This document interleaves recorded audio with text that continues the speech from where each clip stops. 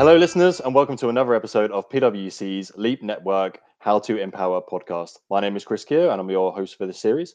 I hope everyone is keeping well in lockdown. We are bringing you this episode virtually, not through our studio as we typically do. So please bear with us as we try to figure out the best way to record our episodes from our own homes and across the digital platform. This week's episode is around neurodiversity. Neurodiversity is the concept that neurological differences are recognized and respected as any other human variation, with a viewpoint that brain differences are normal rather than deficits. The recent data from the National Autistic Society found that 16% of adults with an autism spectrum condition were in full-time employment, and 32% are in some kind of paid work, despite more than 3/4 saying that they have the skills and the desire to contribute to the workplace. And the focus of this episode today is around how to empower you to have conversations around neurodiversity, understand what we mean by it, and look at how being neurodiverse is an ability rather than a disability. And today we're joined by Michael Vermeersch, the digital inclusion lead at Microsoft, and also Aeron Vale, a consultant at PwC who joined through Auticon.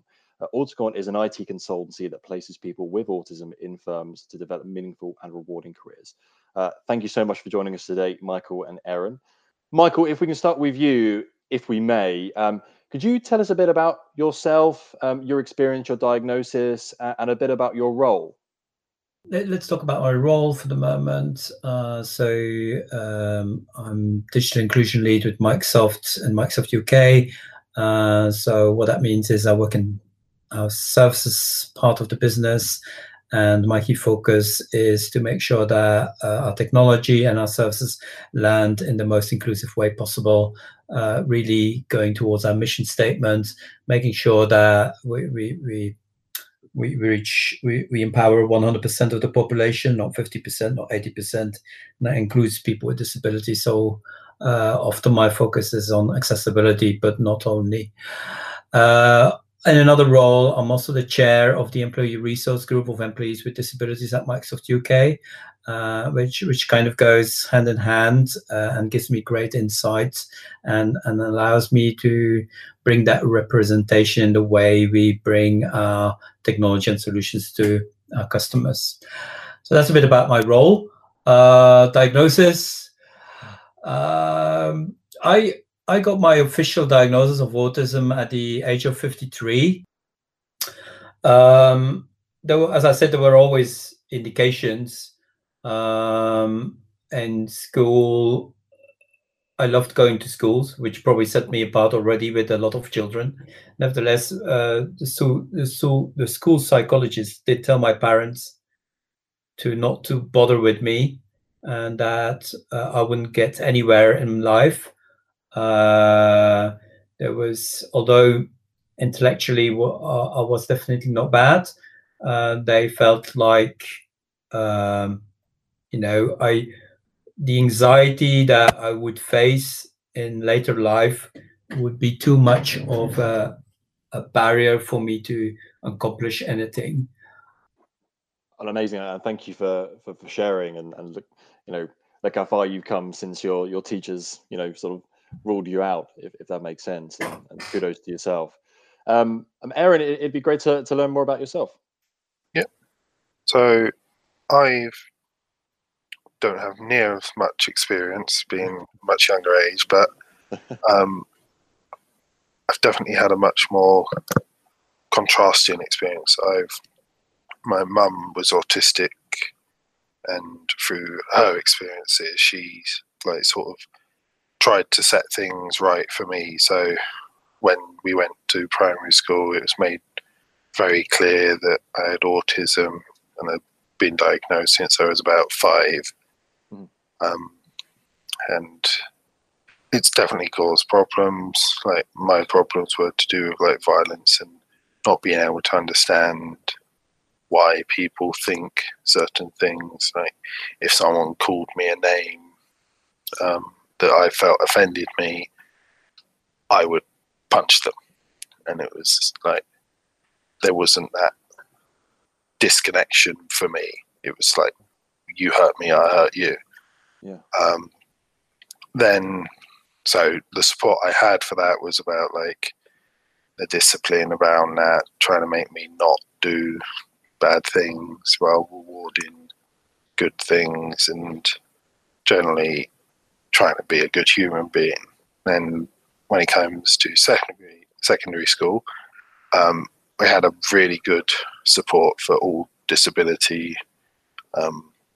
The head of art was also the head of disability, and it was just a great person, and sort of was very easy to understand what problems we were going through, and just gradually as I'm becoming more of an adult, just those problems that I encountered were more manageable, as they would be associated with punishments, like if you overreact, and taking a step back just to think, like, initially it would be thinking, like, is this worth it to lash out?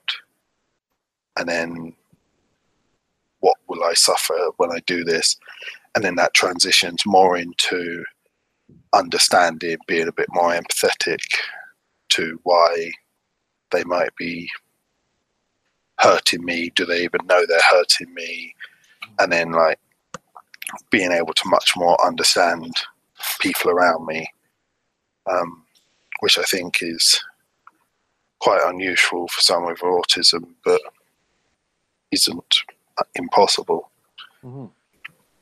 And then first job I get, it's always hard finding the first job, but the first one I do get is Autocon, which hires exclusively autistic people. I always remember that I was applying for many jobs, and I get one email back saying, like, are you autistic? And I'm like, yes. And it was only then that I realized that I'd applied to Autocon that hires exclusively autistic consultants. Right. So it's definitely a bit of luck there, but it's the support has been tremendous for me throughout my life, and it's continued here at PwC. Well, that's fantastic to hear. And Aeron, we spoke before we started came onto the podcast, and your mother had a different experience in the world of employment. Yeah. So one of the things that she's told me about and gave me as a warning when I was, as a teenager, just thinking about work, it's fine in education to tell people that you're autistic and you'll get support. However, when she was working, a colleague of hers, where they were having an argument, and she had previously made it known that she had autism as well. And so in the argument, the colleague used, well, you only think that because you're autistic. And so my mum was just warning me that I shouldn't let it be known that I'm autistic in the workplace. I should just omit that detail, struggle as I struggle, but just never let it be known I'm struggling because of my neurodiversity. Coming over to you, Michael, did you have a similar experience throughout your career? What's your take on coming forward with again being neurodiverse? Aeron, I can see where your mum is coming from, and I feel so sorry hearing this. Yeah, I mean, I had some interesting experiences where there was this line manager who he kind of felt that things weren't going in a certain way, and he asked me, why are things not going in a certain way? And me being autistic just took that, right, okay, I'll tell you, I'll make you a nice list, I'll make you a dossier exactly on why things aren't going right. And I prepared this complete dossier, and I included things like, because I'm autistic, I might be missing social cues. because I'm autistic. I might be, not doing stakeholder management right. And I was including all these things as well. So all the possible problems on why things might not be going exactly how things would be as somebody could expect. So being very complete in my study. And fine. And I could see that the manager was kind of surprised when he got that whole document. Oh, okay, I didn't know, he said. And then, when it came to performance review, the manager said, well, I have to tell you that you obviously can't do your job. And I said, why is that?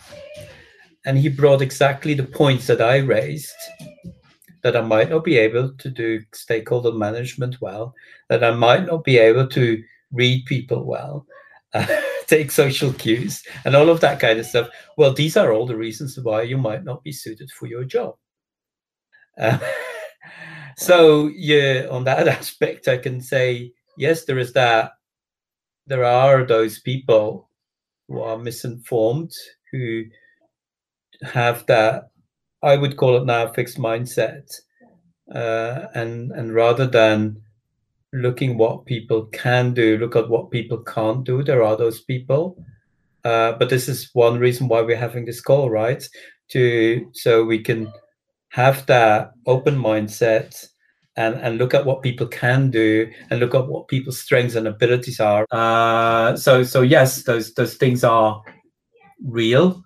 I think, and I hope, seeing with initiatives like the Valuable 500, seeing with Disability Confident that the UK government is pushing out, that more and more we're breaking down those barriers, and more we're bringing this in the open and having that discussion. I don't think humanity started like this. I think humanity got to where we were with becoming more efficient, the 80-20 rule, all of those kind of things. And we lost that together we are more, together we have different strengths and we can do more. I think throughout humanity kind of lost that overall. It is time to actually, especially in times like these, to look back and say, right, we need people with we need different thinkers. We need people with different viewpoints. Because otherwise, the future of humanity will be limited. Aeron, I'd be keen to understand from your experience and the how you've worked with Auticon and PwC. How has that changed your mother's perception around autism in the workplace, or does she still hold that view she had prior to you joining? Absolutely, it's changed. She was happily surprised when she found out what Auticon did, and as I get my first role, we talked about that a lot, and how we talked specifically about how that conversation we had years ago, it must have both stuck in our heads enough. And I don't know if she's taken that to her side much, but obviously she knows that the world in general has taken it on board better than it has before. I think she's definitely happy for it being so. It's great to hear that your mother's perception has changed on this, and it'd be keen to understand from you, Aeron, in terms of your workplace, how has technology supported or been a barrier for your work? Are there any specific digital tools that you perhaps rely on? Me personally, I have very little need of the technology. The one thing that I can pick up on is noise cancelling headphones, which, while might be beneficial for anyone to reduce distraction and noise, for me, helps me limit sensory overload, which is just when things get a little bit too unbearable and I'm unable to perform. But I do know that there's technology available, specifically digital ones, for screen covers where people might be visually sensitive. White on black can be a very disorienting time trying to read off that, whereas there's like some people like white on black, or even just a different color completely. Like pink is a very common color to be able to read off very easily.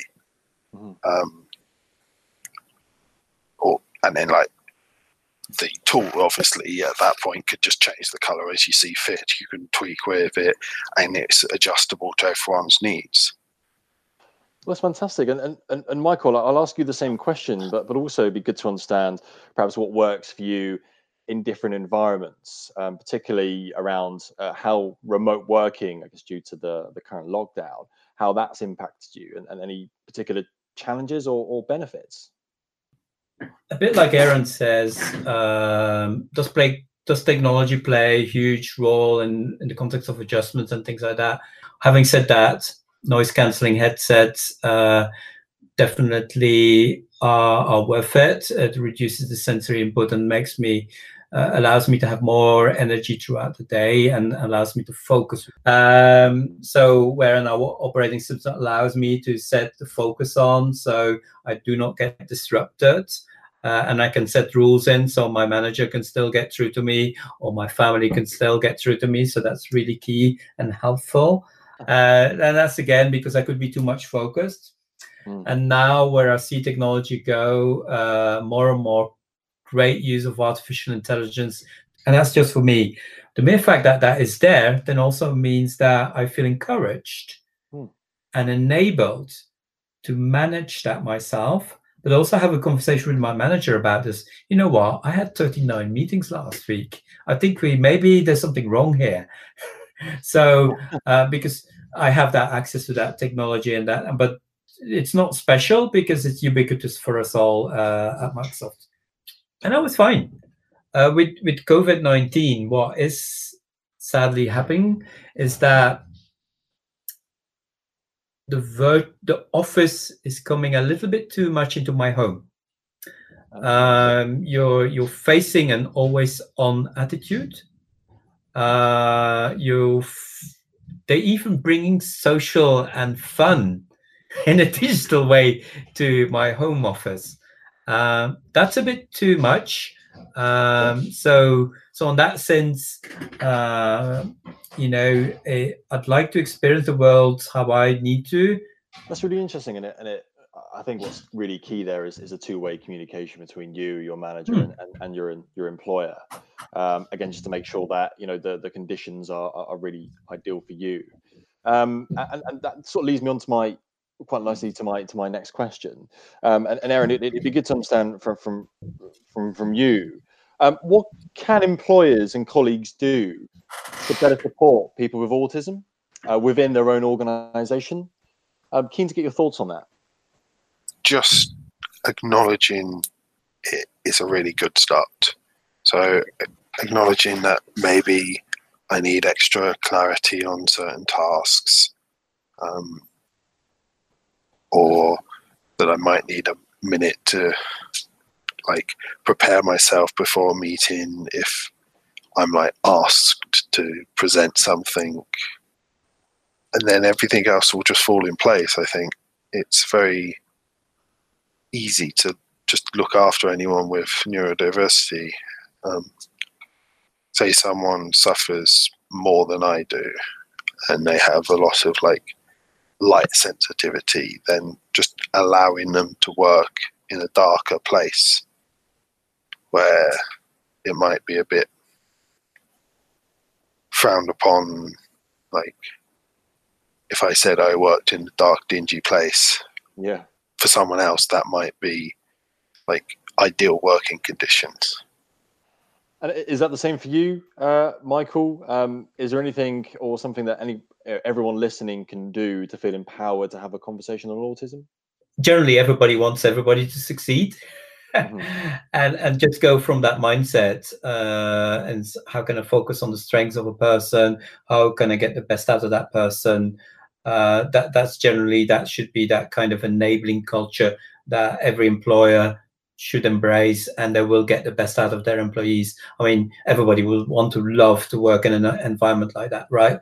Then with regards, when you then create those kind of ecosystems, I love that disability confidence scheme that we're now a disability confident leader, where it's very clear that our leaders, you know, of just want to do that inclusion and want to understand and make you successful.